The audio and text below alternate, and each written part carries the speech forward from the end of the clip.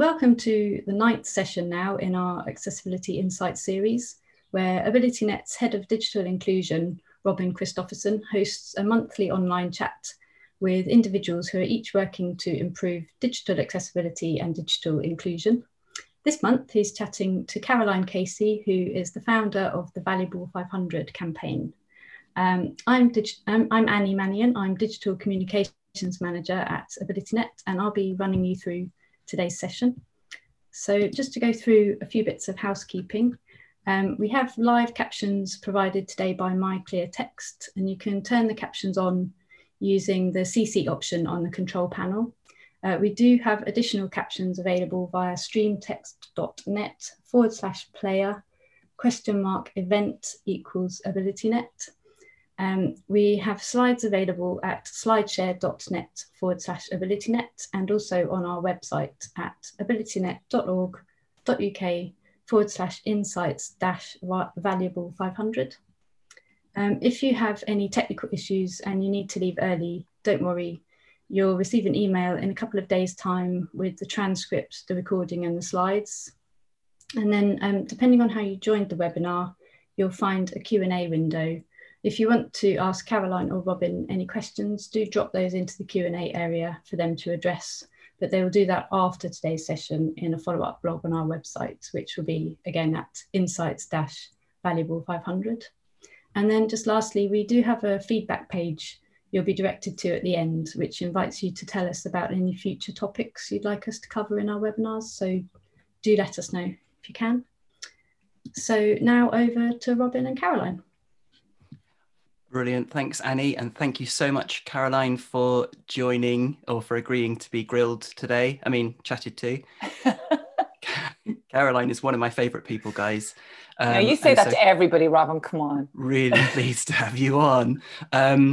So yeah, first of all then, the tradition, what have you got beverage-wise to help you get through this ordeal? Well, it's not an ordeal because you are genuinely one of my favorite people and who always forgives me for being a bit of a Luddite. So thank you. Today, Robin, I did discuss coming to this with an Irish coffee, which would be coffee with a lot of whiskey and cream, but I didn't. I've come with an Irish cup of tea, cup on tea, for a bit of Gaelic there for you. So, which I actually do need a lot of today. So yeah, it's tea. Sorry, nothing more exciting. Well, I hope you don't regret going for this, the straight option rather than the more fortifying one. But anyway, yeah, brilliant. I actually haven't got a mug today because I'm fasting at the moment. For my religion, I'm a Baha'i. So yeah, I'm for the first time not able to tell you what I've got. It's usually just a boring cup of tea anyway. So brilliant. Now, first question. The whole remit, the whole point of the Valuable 500 is to encourage accessibility leadership at board level. Tell the audience why it's so important to get buy-in at the highest level, and how does that help accelerate or drive the accessibility agenda forward? Well, the Valuable 500 really was about breaking the CEO silence on disability inclusion and accessibility and getting the attention of CEOs and leadership accountability. And why it's so important is because we know that two things: culturally, the choices that leaders make affect the cultures of the organizations that they are heads of. And that means how much people are willing to invest and to innovate and to see and to support disability business inclusion. So without that cultural leadership, it's not going to happen in the business. The second thing is there's a really good known expression: leaders make choices, but they also in the shadow and light of a leader. So if a leader is not willing to put that intention into accessibility or give their intentionality, things won't get done, because most of the business will operate to the shadow and the light of a leader. So what a leader puts effort on gets done, and what a leader doesn't care about doesn't get done. And so for us, it's really about getting the leadership attention so that we can really support the business in integrating accessibility and inclusion right across the supply chain, making this strategic, not something that's niche, but it's just the way the business works. And the only way that we can have that happen is if the highest level of the business believes in that and understands it and is willing to be accountable for it. Otherwise, it will be discretionary to other people who are passionate about it, and it will just get left aside when they leave the business. Absolutely. There are a lot of passionate people within organizations who feel very strongly about inclusive design, about accessibility. But unless you've got that top level, top down approach, then, you know, they might not be resourced or supported, etc. So have you got any tangible examples of where this top down approach has led to genuine cultural transformation that you can share? Well, I think all of us know, and I think your last speaker was Sarah from Apple, and I think this is the best place to point to, you know, whether you loved or loathed Steve Jobs, you know, right in his right at the center of him was the principles of design for all and inclusive design, creating beautiful products that everybody could use. And so we know so many people with disabilities and their family members often turn to Apple products, but he wasn't designing, or Apple weren't designing them for that reason, but that's just showing the beautiful expression, how universal design can benefit all. And what makes it so compelling is that we know that Apple was one of the first companies in the world to trigger $1 trillion. So it's talking about not only the beauty of putting products in the hands of everyone, but also the business imperative and benefit of that. And I think that's that intersection between the humanity and the business case that is best made, or certainly was pioneered in my mind, by Apple.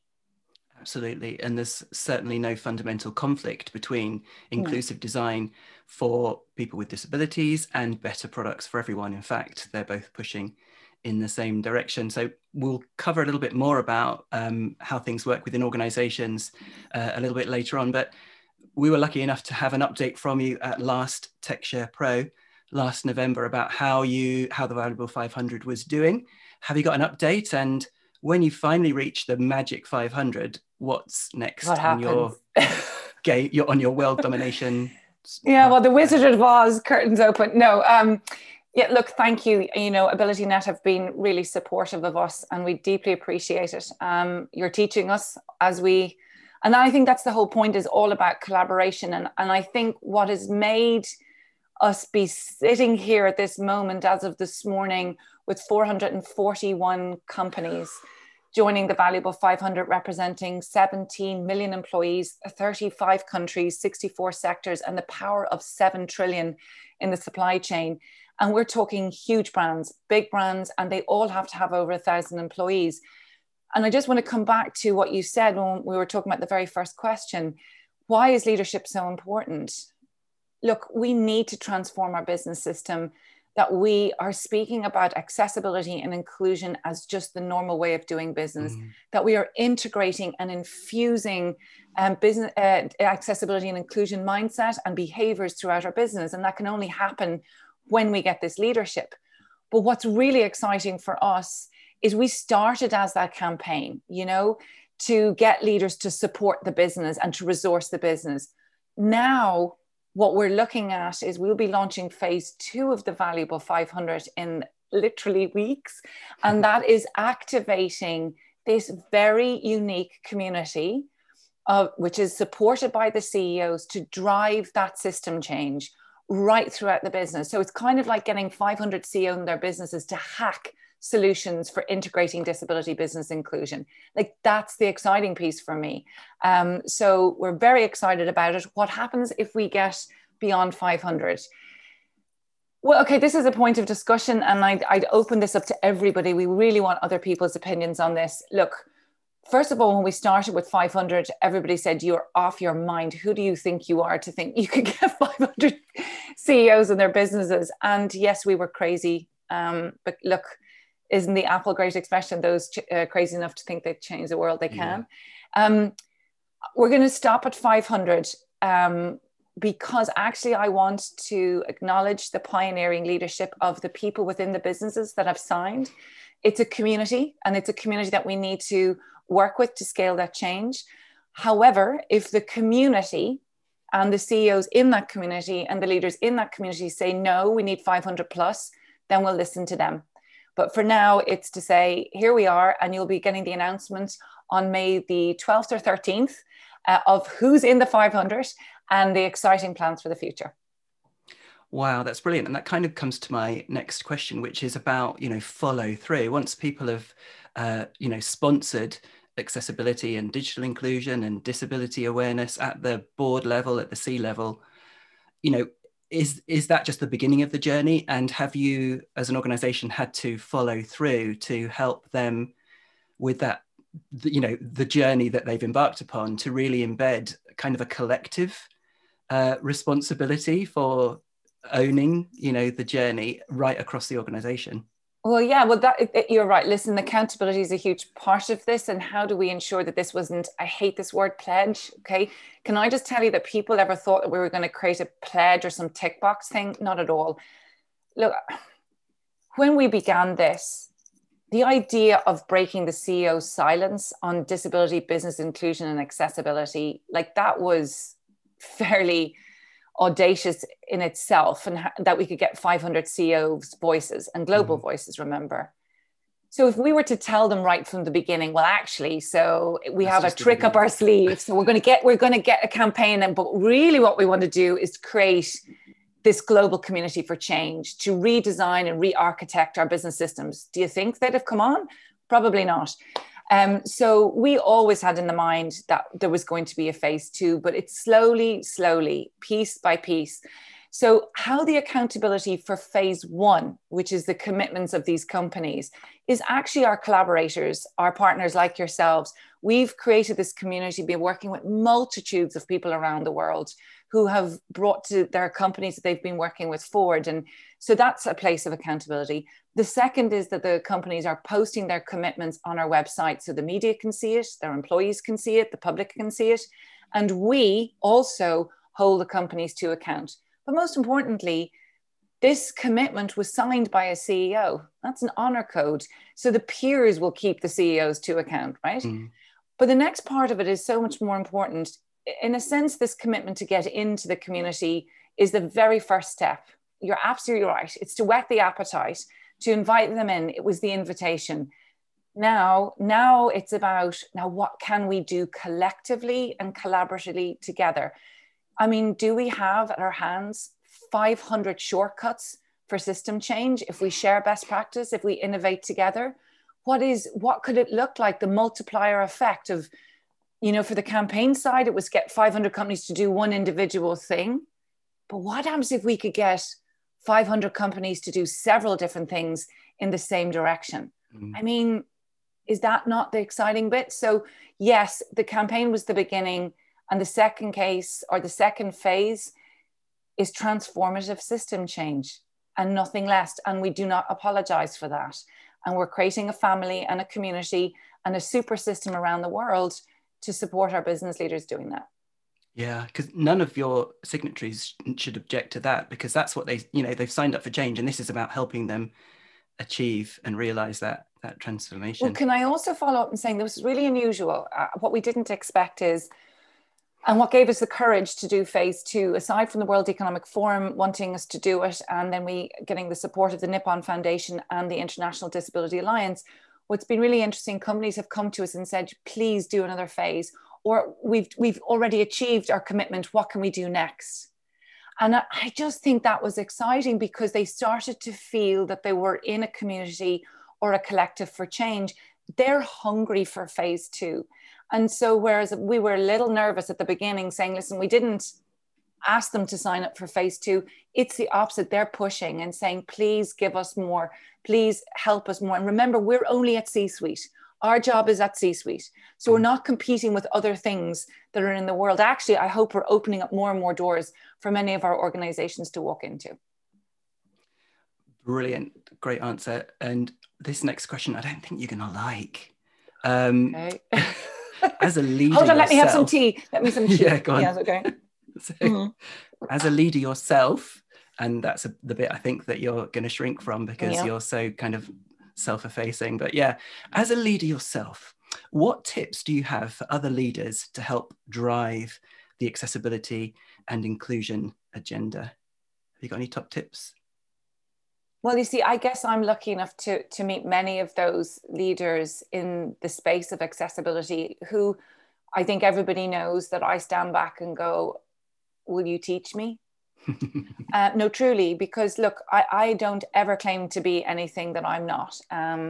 So what my encouragement is to have real sense of confidence about the insight that you have. And confidence is different to arrogance, as we know. And I know the leaders around the accessibility space have taken the time to know where I am in that space, to meet me there, to not make me feel, less than. And therefore I get excited in that process of learning. So if you just take that with me and then you think about, okay, how do leaders in this space really accelerate this change, bring it up to the points of power and influence in business? It's exactly the same thing.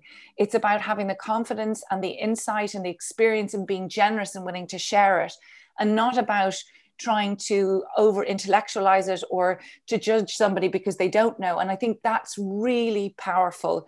So for me as a leader, there are a few things. One is, I always hope, and I'm so sorry if anybody's listening to this and I didn't do what I said I'm going to do. I do try. I think we have to stand by what we say we're going to do. And if we don't do it, own it. We need to know when we don't know everything and say, I'm willing to learn. But we also need to have the confidence to share what we do know. And I think that's about creating an energy and excitement around it, and be willing to share again and again and again about what we know. And I think for me, if there's one piece of advice about the courage to lead, I've always been very uncomfortable with this. I always thought the Valuable 500, why did it need a Caroline? And it doesn't have a Caroline. It's got loads and loads and loads of people, but because I think people connect with people. When we're leading, I think leaders who lead with their head and their heart, it's so relevant right now. I think we're going into an era, a decade of disruption, of human-centered business. And let's be honest, accessibility is about removing barriers for everyone. And that's a very human heart thing. So I have learned not to apologize for my heart, but always to have the business stats or the science that backs things up. So don't leave one or other at the door, bring them both into the table. Brilliant answer.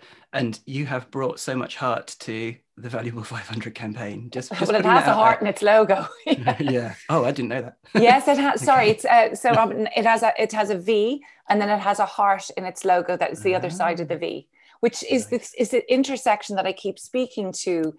Is for any change to happen, we must bring both. It's left and right brain. It's stats and story, it's head and it's heart, and that's what the logo represents.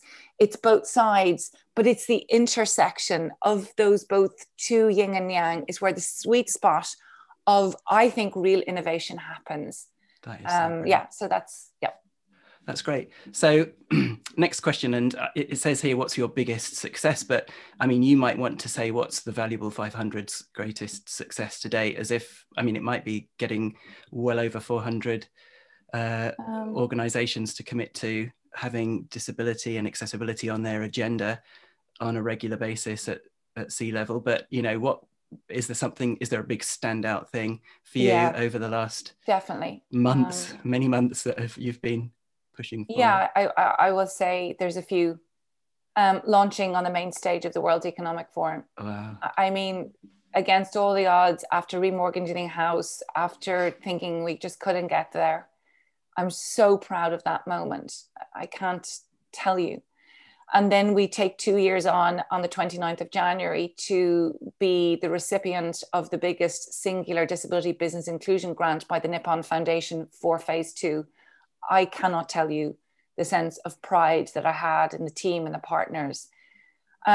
Thirdly, big moments for me are when people from the community, and I look, my voice wobbles every time. It's when they kind of say, good job, well done, want to see more. I think that makes me really proud because I'm part of this community, a community I didn't own that I was part of until 21 years ago. So that makes me very proud, and that I hear members of our team be spoken about in a high regard. That's really important to me.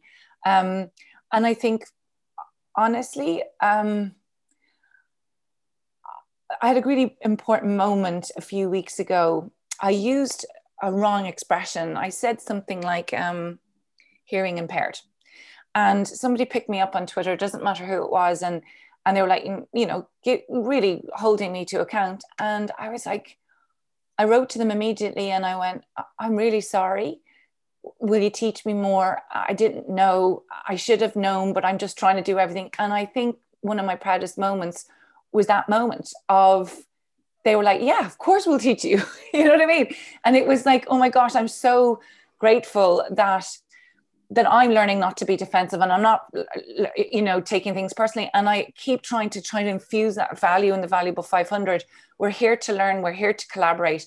And the more that I see that happen, the more I get proud, because I think that is the thing I'm most proud about, is not only the team, but the collaborators and the people who are willing to help us be better.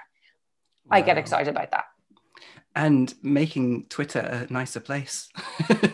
Yeah, look, I'll be honest. I was scared. Like, you know, I'm so worried that I'm going to say something and I'm going to get cancelled out. But then I think a lot of our CEOs and our businesses, honestly, haven't taken on strategically accessibility, and I mean really strategically embedding that mindset and behavior into business, because they're so worried about getting it wrong.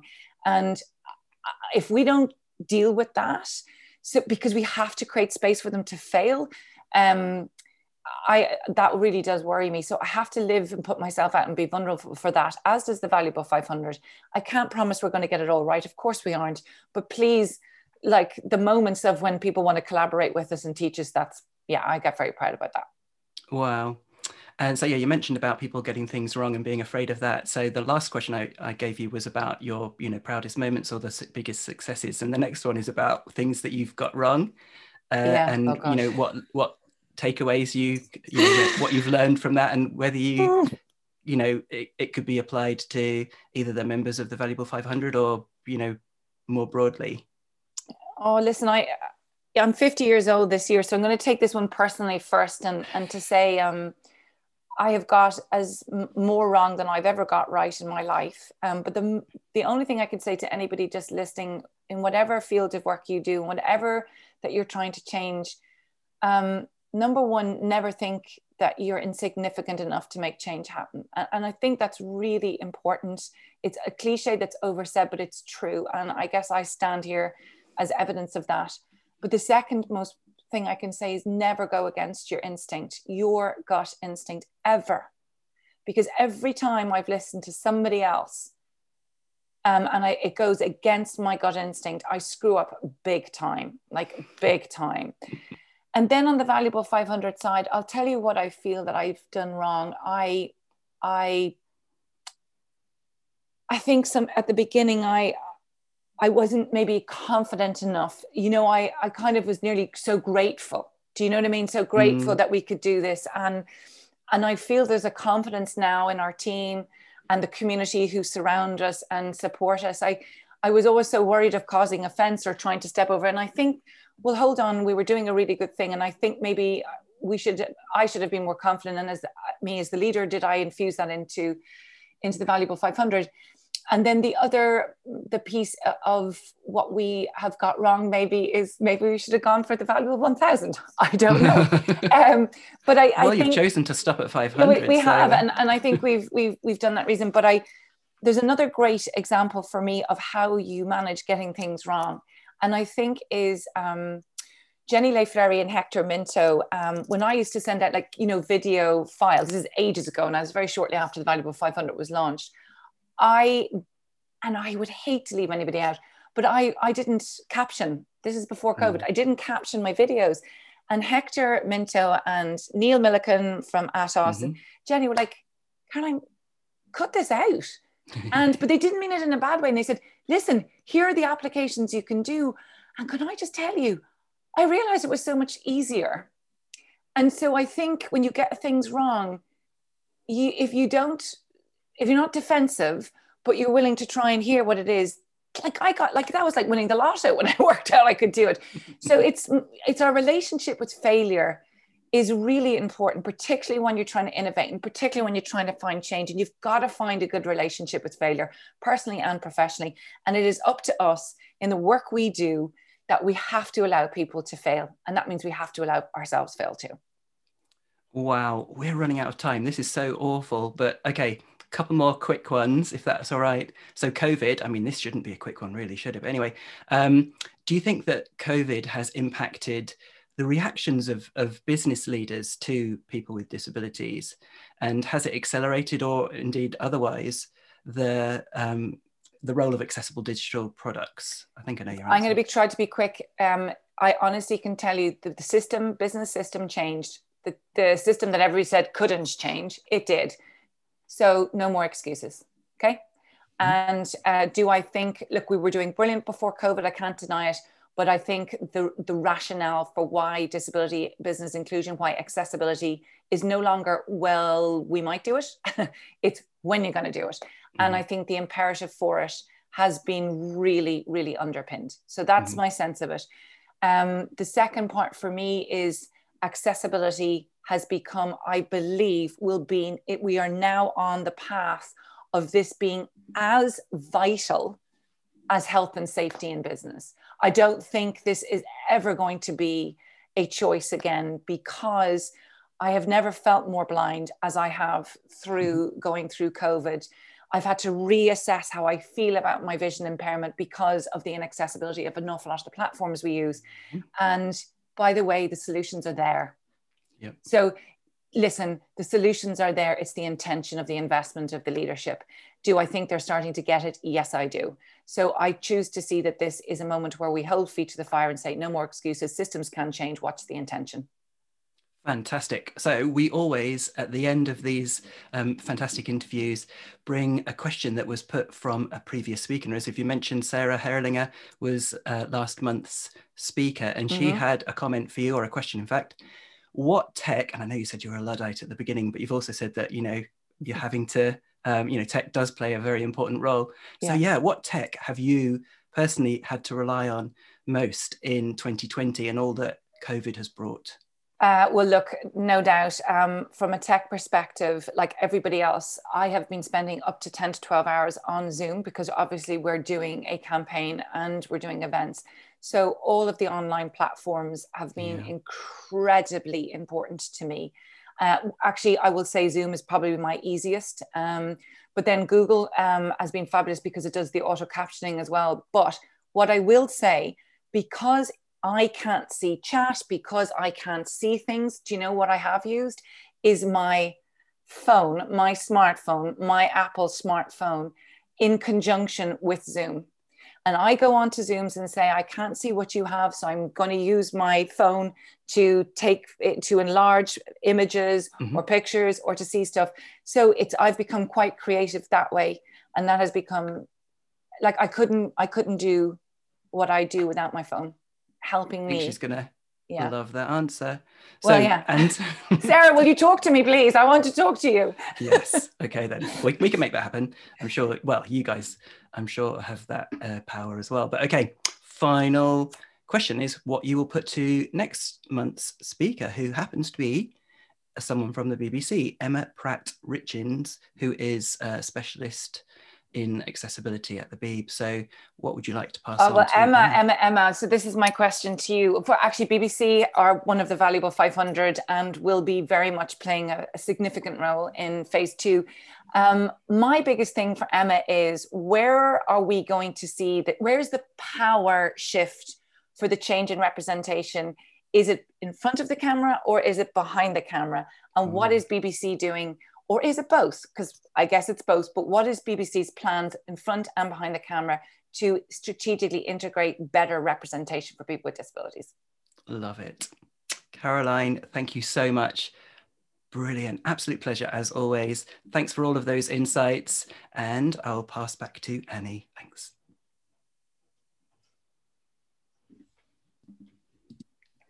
Yeah, so thank you so much, Caroline and Robin. There are lots of questions that have come through that we hope to answer in the next few days. You'll receive an email on Thursday with a link to access them. And I just wanted to share a bit more information that might be of interest to you. We also run online training sessions on digital accessibility, and you can find out more at abilitynet.org.uk/training. And I'm also pleased to offer you a 10% off discount code as a registrant of this webinar, which is AbilityNet Webinar 1010. And the training courses we have are available for various roles.